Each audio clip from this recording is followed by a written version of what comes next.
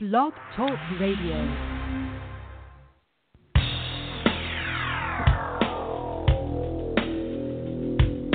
A modern day warrior, mean stride. Today's Tom Sawyer, mean pride.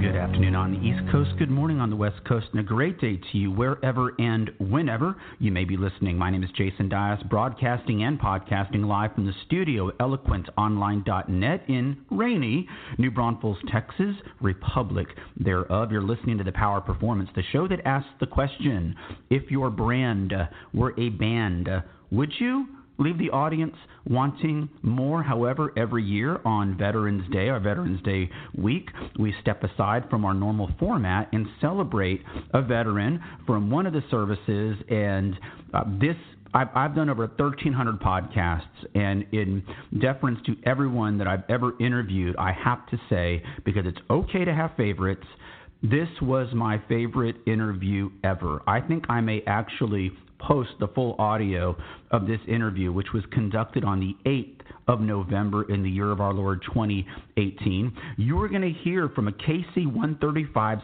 Stratotanker pilot in the Air Force. Her name is Lieutenant Colonel Barbara Bartch, and I'm telling you, you can go read all the blogs and listen to all the things, and whatever you think, go to conference sessions where people get up there and talk about women in leadership and women doing this.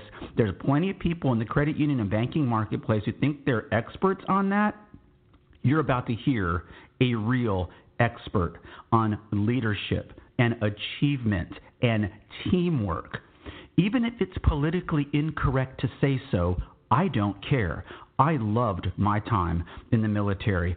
I loved being a part of the Army, and I loved being in the infantry, and I loved being part of the military mission, which is to make enemy soldiers former enemy soldiers and blow up all their stuff. Well, the Army can't do it without the Air Force. None of the services can do it without the Air Force, and I learned so much in this interview that I did not know, and you're going to learn some things about a great American pilot, great history of American aviation, and Lieutenant Colonel Barbara Bartch is keeping that tradition alive, and we're going to talk to her, and we will do it all right after this.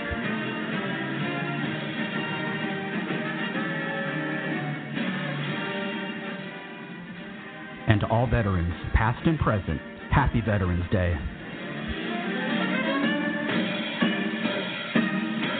Hey, it is Veterans Day 2018, and I have been looking forward to this show for so long because for the first time since 2010, interviewing a veteran on Veterans Day, I'm interviewing somebody who knows one of the great friends of my family here in New Braunfels, Texas, Republic thereof. Her name is Lieutenant Colonel Barbara Bartch, and she's joining us from Ohio. Thank you so much for joining us. I'm so glad to have you on the show. Thank you. I'm glad to be here. The Air Force has a huge global mission, but everybody grows up somewhere. Where did you grow up? I spent my years out at Lake Maloney, just south of North Platte, Nebraska. Spent many years swimming in the water, hiking on the trails, playing out in the woods. So I love Nebraska, the good life. Of course, they've recently changed their motto, but I grew up with it as the good life, and that's how I look at my childhood growing up in Nebraska. Dave, I wanted to ask you, spending your time out there in Nebraska, did you look up in the sky one day and see an airplane and think, wow, I could do that? I could fly that airplane? When did you join the United States Air Force, and when did you start your love of flying? Well, I joined the Air Force actually my second year of college back in 1990. I swore in June of 1990, and I went through basic training in August of 90, and just so happens it was a day after Iraq invaded Kuwait is when I started my basic training. Which was just too coincidental. But my love of flying actually started out in Nebraska. My dad worked for NOAA out at the weather station, Lee Bird Field, and I just remember as a kid he would, we would tag along with him sometimes to work or being picked up from work. And I remember him working out at the airport. We had access to watch the planes come in, watch him take off, watch him launch weather balloons, all that just eye in the sky kind of thing that just kind of got me just the love of looking up and seeing what was up there. That's awesome. I told you, I did the math. I combined the fuel capacity of the two family cars here in the Dias household in New Braunfels, Texas, Republic thereof, and it's approximately 33 gallons of unleaded gasoline. You are a pilot of the KC-135 Stratotanker. Can't even imagine how big this airplane is, folks. But my guess is it carries a lot more than 33 gallons of fuel. I know pilots that are talking about their airplanes. Tell us about yours. Okay, well, that is interesting because I did do some of the math. And for your two vehicles, on one of our fill-ups for our airplane, we could fuel your two vehicles for 36 years just on one fill-up. We carry about a little over 200,000 pounds of fuel, which equates to about 30,000 gallons of fuel on just one, our complete tank fill-up. When you can refuel just about anything, you can refuel other logistical airplanes, you can refuel fighter jets, you can refuel planes from other services, so people know what it's like. When you are refueling a plane on a mission, approximately how high are you in terms of altitude and how fast are you flying? Okay. Well, we're pretty high up there actually. About where the airlines fly is about where we fly as well. Our speed, we can go. Obviously, we compute our speed in knots, indicated airspeed. But if we convert that to miles per hour, we're looking at about 530 miles per hour. Now, when we refuel, it depends on what we're refueling. Fighters are a little faster, and the cargo airplanes that we refuel are a little bit slower. But yes, we do refuel all of our sister service aircraft. We refuel NATO, our NATO allies aircraft as well. We're quite diverse. Aircraft from other countries? Yes, our NATO our NATO allies, we can do that. We have the boom method for most of our aircraft here in the States, and then there's also the probe and drogue method. So there's two different methods that we can refuel by. Okay, well, I love doing this show, on the Veterans Day show. I'm always hosting the show, but on Veterans Day, I always feel like I'm also listening to the show. You just said something to me. With all of my Google research this week, getting ready for the show, I had no idea that she refueled other aircraft. I'm curious about something. When, let's say it's a fighter jet from Germany, and they're refueling, are they able to speak to you? Can they talk to you on the radio and say, "Hey, thank you, America, Danke, thank you for giving us some gas here"? Yes, they can. I love hearing the different accents when we refuel some of our NATO allies, and love hearing the English accents or the Middle Eastern accents or whoever. It's quite interesting. That's awesome. Okay, well, listen, one of the big things, normally this show is about how do you apply music to your brand every day. And we talk about how do you practice. You have to practice the right way if you want your performance to be great. You just talked about it, 500 miles per hour at 30,000 feet up in the air. What kind of teamwork and training does it take to make all of that work? Yes, lots of teamwork and lots of training. We are all highly qualified and highly trained pilots in the Air Force. We train all the time, 24/7. We're always on duty. We're always ready to go out. The teamwork, yes, we work as a crew and we're trained as a crew. It's not just you up there in that airplane. In my aircraft specifically, we have another pilot and we have a boom operator. And so the three of us have to coordinate. And, of course, as pilots, we're sitting up in the front of the aircraft. We can't see what's going on back there when they're hooked up, when we have a receiver on the boom. So that's why we really depend on that boom operator. They're our eyes and ears. They're the ones that actually, tell us, if they're erratic or if they're smooth or where they are in the boom refueling envelope. So teamwork is definitely golden.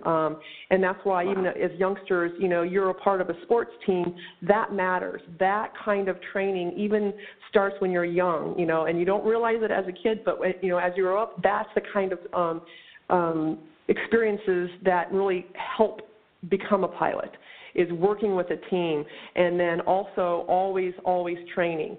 We're always in the books. We're always learning new regulations, new AFIs, our new FAA rules that come out. We have new equipment, advanced equipment that's constantly being upgraded.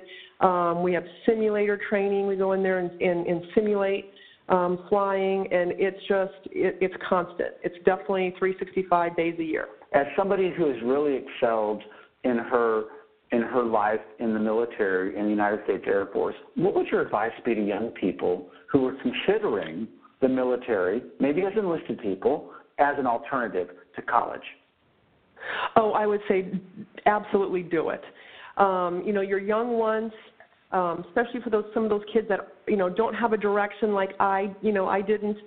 Yes, I knew I wanted to fly, but I didn't know how I was going to get there. So it's just so important. As less than 1% of the population is currently serving in the military, so it is an exclusive group. We are an exclusive group. You can meet somebody or cross somebody in the street, and if they have a military, any kind of military hat or military jacket on, it's like you automatically have that connection with that person. You know that person because even any sister service, anybody who served, we just have that connection. And I just say it's a great exclusive, almost like a fraternity or a club to be a part of. To know that we're out there defending the people that cannot defend themselves. All the firefighters and police department and the military, I just respect everyone in that aspect. So for a youngster starting out, looking for direction, the military is where it is. It really is. It gives you the purpose. It gives you that discipline. It gives you the skills to succeed in life. But when I was in the war, in the Gulf War in 1991, I will never forget, I was flying on an Army helicopter, and we were going out towards a city called Kafji. And Saddam Hussein had lit the oil wells on fire. It was just a surreal scene. It was like Dante's Inferno. It was just weird. And I couldn't believe, I'm a 23-year-old guy. And remember, we pulled up out of the smoke, and there was an Air Force A-10 flying around the battlefield. And I just thought, we're good. If anybody starts any trouble, this guy's going to be all over it. As a pilot of a really gigantic flying gas station, do you have a favorite fighter plane? That's interesting that you also mentioned the A-10 because that actually is my favorite one. I would have wanted to refuel the A-10. And I think that connection is something with my brothers, being both in the Army and knowing how close the A-10 assists with close air support and provides that top cover for the Army on the ground. To me, it's like the mean, basic fighter that you just don't want to mess with. Yeah, I had the privilege a couple weeks after that, during the ground war, the big left hook that the Army took in Desert Storm in 1991, to actually see the A-10s engaging targets. And it was this crazy rippling hum. It was like, and it was like, holy cow, I am so glad those guys are on our side, because it was hot-shot fighter pilot kind of stuff, pulling up and banking out, and it was just so great. I don't know. I sometimes I think that I kind of feel bad when I tell people that I enjoyed the war. I did. I enjoyed the action. I enjoyed the intensity. And for young ladies that are considering a career in aviation, what would your advice be to them? Because it is still kind of rare in the military. Yep, absolutely. Again, I've been through training, and I tell you what, I am treated, and I feel like I have the same respect as any man out there. So for women who feel that, oh, I'm a woman, I can't do this, or, how are the guys going to treat me, all I can say is you prove yourself, and you are going to be treated just like one of them, because you are one of them. I've spent many hours burning holes in the sky over Iraq and Afghanistan, providing that air support, and with my fellow airmen, and they're all, mostly men. You're right. Women are kind of unique still in the aviation field, but we are growing, and the more we grow, so the more you young ladies join and become aviators, the less of a novelty it's going to be. But I tell you what, right. I have always felt respected and always have felt like part of the group. So I highly encourage it. We also asked Lieutenant Colonel Bartch, where's she stationed? Where does she fly out of? I'm stationed with the 121st Air Refueling Wing at Rickenbacker Air National Guard Base, just south of Columbus, Ohio. I've been in that wing for 28 years, and I've been flying the tanker for just over 20 years. I graduated pilot training in 1998, but prior to that, I was a boom operator, and so I did spend 2 years on my belly in the back of the plane, passing fuel onto receivers. And I want to thank you so very, very much for joining us today. I really encourage people to look at the pictures. I always thought those green flight suits looked so comfortable. To me, it was like the first sweatsuit. You could just go to work every day. You didn't have a tie on. You didn't have, a belt on. It was just so comfortable. It was just so comfortable. So, as we close out this show, are there any veterans that you'd like to send out a special shout out to here in 2018? Absolutely. Obviously, first, all my fellow airmen from my wing and my base I have flown countless hours with. I've definitely a big shout out to them. And then also, more specifically, my younger brother, Ed, who just retired last summer, 2017. Got a lot of respect for that little brother, and I'm glad to see that he made it through his career successfully and is enjoying his retirement. So, I just thank all the veterans as well. Thank you. And before we get out of here, I also want to thank all the students and staff and parents out at the River City Believers Academy. They had me as their guest speaker this past week at their Veterans Day Chapel. I'll tell you what I told them. There are only 2 countries in the history of humanity that started their nationality based upon a covenant with the Almighty God. Israel was the first, and America is the other. And it is worth fighting for. When she sent an email earlier this week, Colonel Bartch wanted me to remind everybody that she flies the true workhorse of the American logistical military might, the KC-135 Stratotanker. Thank you, Colonel Bartch, and happy Veterans Day. Thank you as well, sir. I appreciate the time you gave me. Thank you. It's awesome. And a lot longer than I was. Yeah.